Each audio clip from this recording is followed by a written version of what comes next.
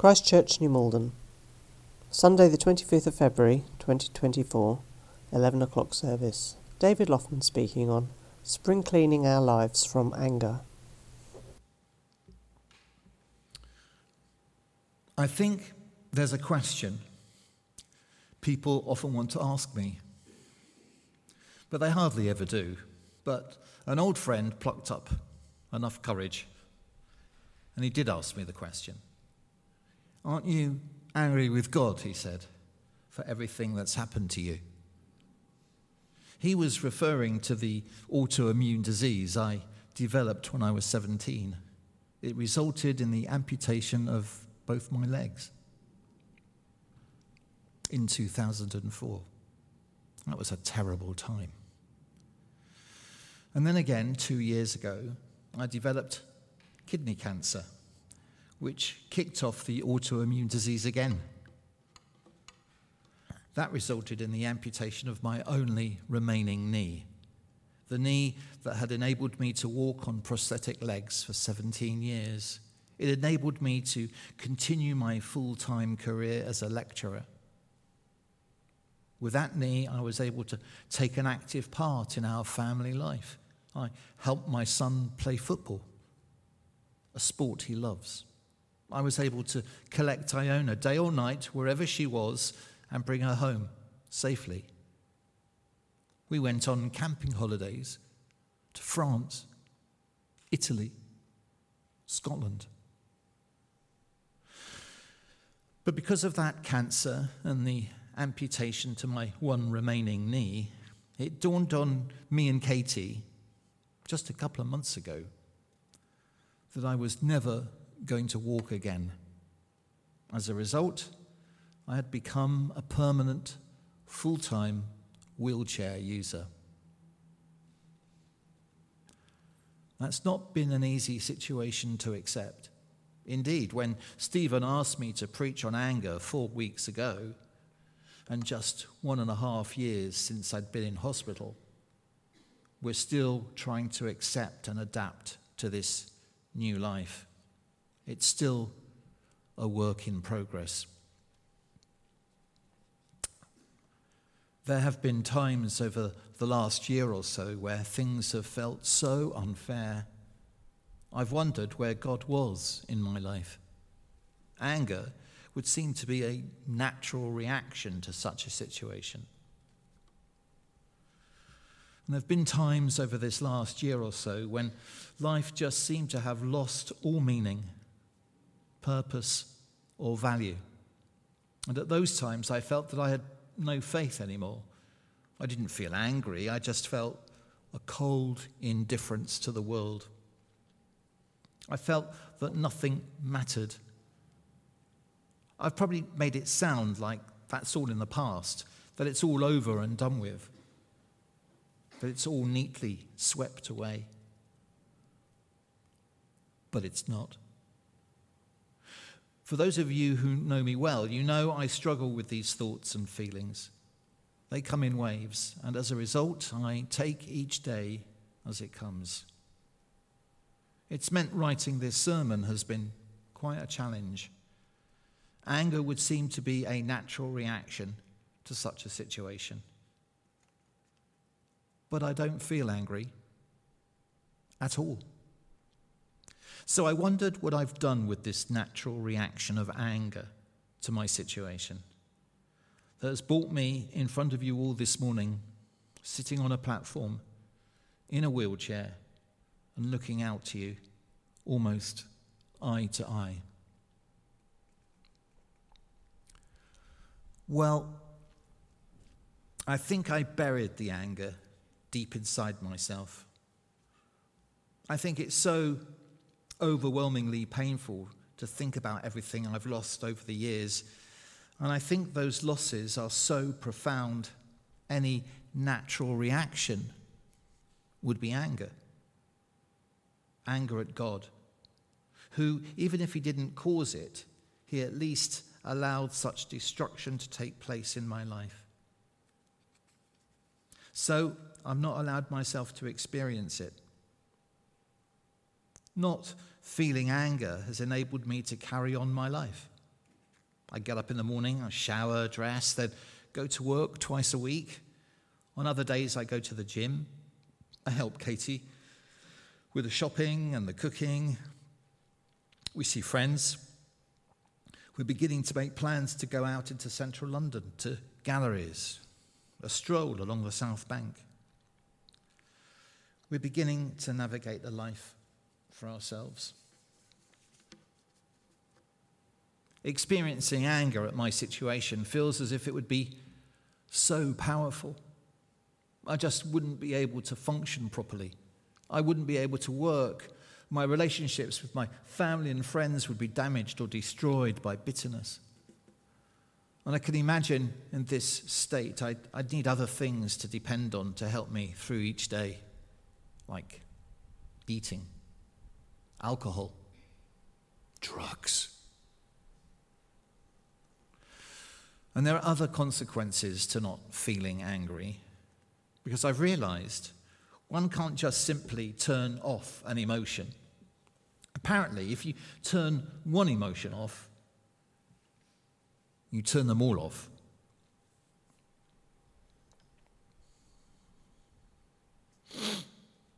Like pleasure, or joy, or happiness, and live a kind of half-life, a life in the grey, a life in the shadows. Last summer, our daughter Iona got married to Andrew. It was a fantastic event. We were overjoyed. Well, at least I know what feeling overjoyed looks like. I know what it would feel like. The best event of Iona's life. And for Katie and me, a huge blessing. We were so happy. Especially when Iona asked me if I'd give a father of the bride speech. And suddenly, I found myself confronting the great weight of anger being ill had created in me. But I also felt the incredible joy as a father, as his only daughter's wedding.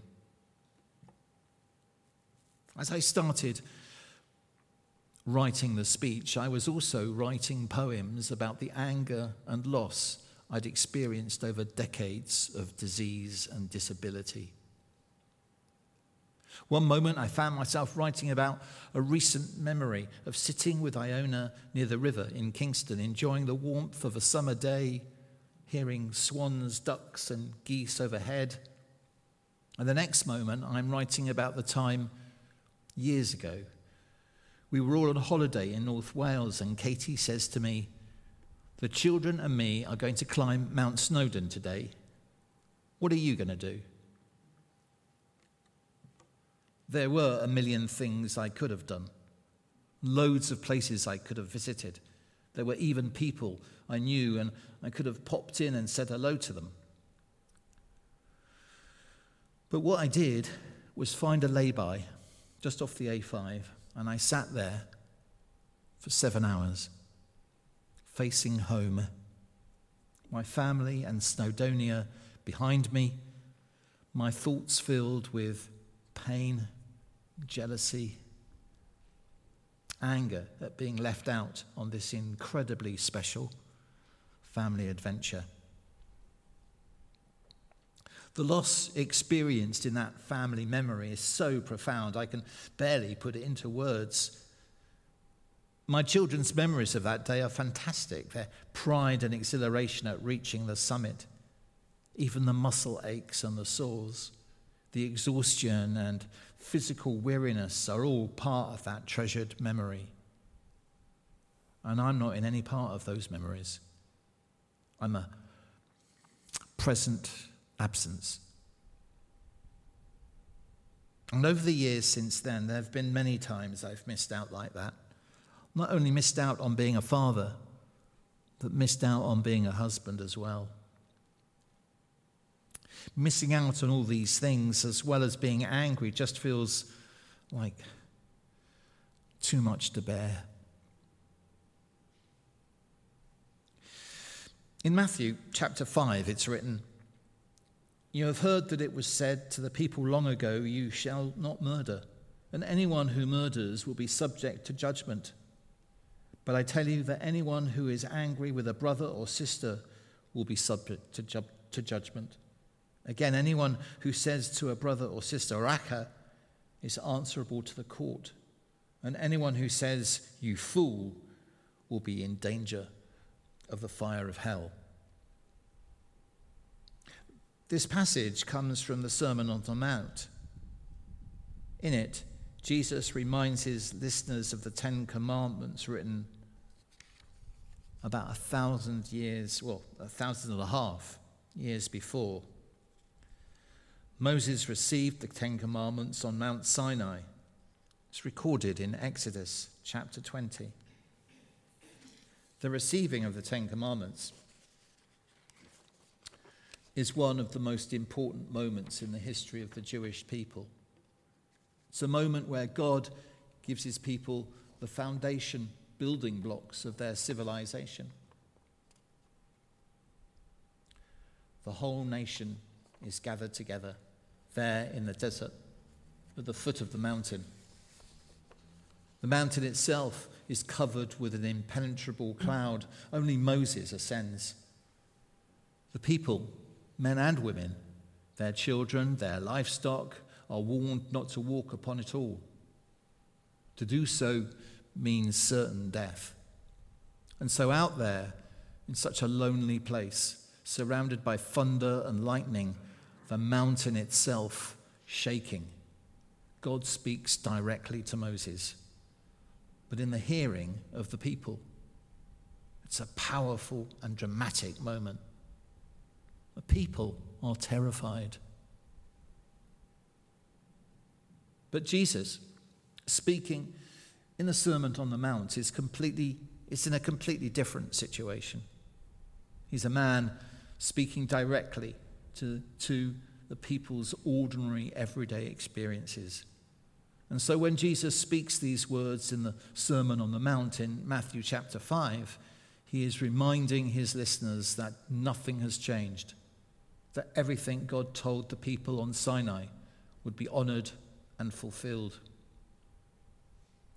But the Jews of Jesus' time in Matthew were a settled and established nation, a nation occupied and ruled over by the greatest empire the world had known, the Roman Empire.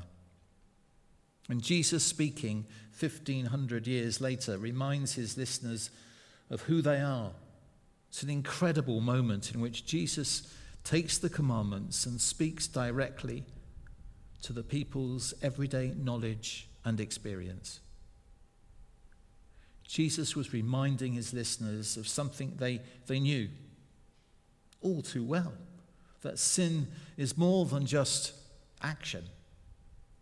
Sin is also thought. He tells them that the action of murder first begins with thought. And thoughts like anger, hate or jealousy or greed against a fellow brother or sister is a sin and liable to judgment and condemnation. There's a poem from the Songs of Innocence by William Blake. It's called A Poison Tree. I was angry with my friend. I told my wrath, and my wrath did end. I was angry with my foe. I told it not. My wrath did grow.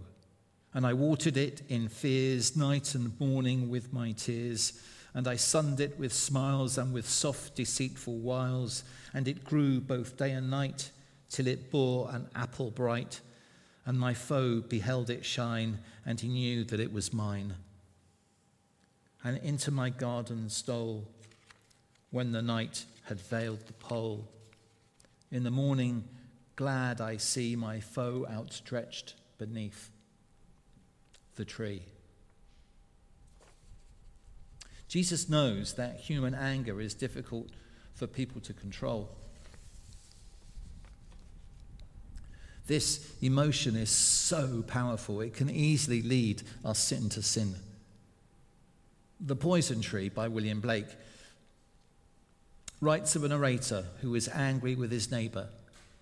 It begins with a thought, anger.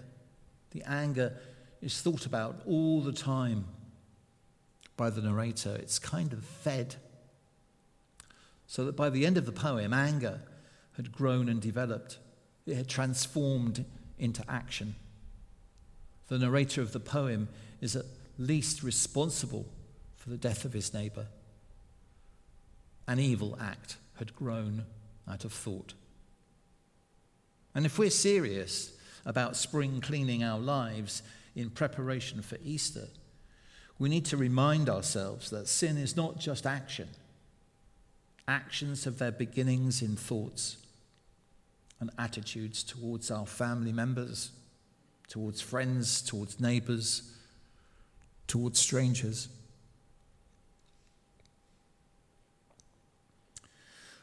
I've never been very good at confronting anger. Not many of us really are we? Years ago, I became really angry at my brother-in-law.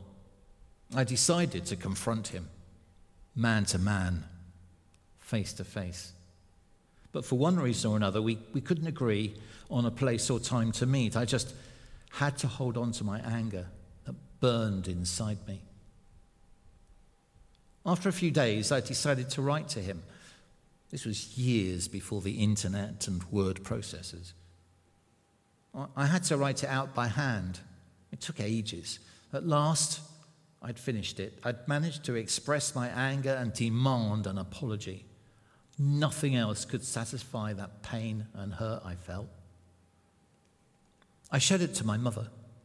She pointed out some errors, and I quickly realized I was going to have to write the whole letter out again, by hand. As I wrote, I remember I felt that I was carving each word out of the page with an anger that would draw blood. When I'd finished it, I read it through, but noticed I'd missed out a crucial sentence. And I realized I was going to have to write it all out again. When I'd finished, I read it through to make sure everything was all right, and would you believe it?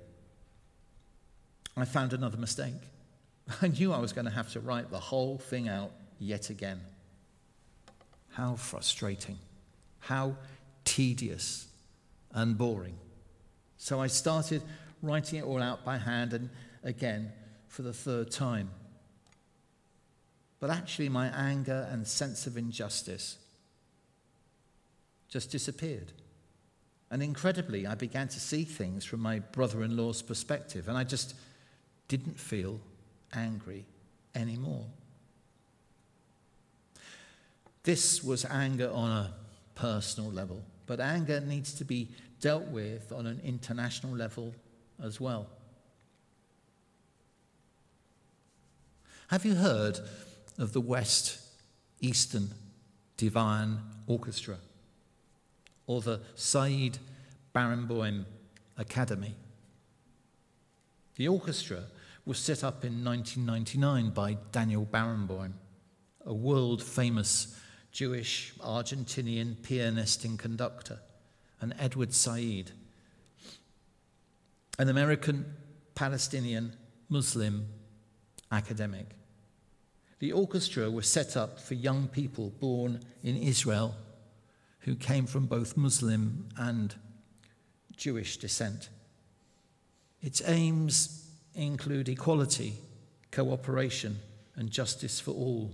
It plays concerts throughout the world. Its aims include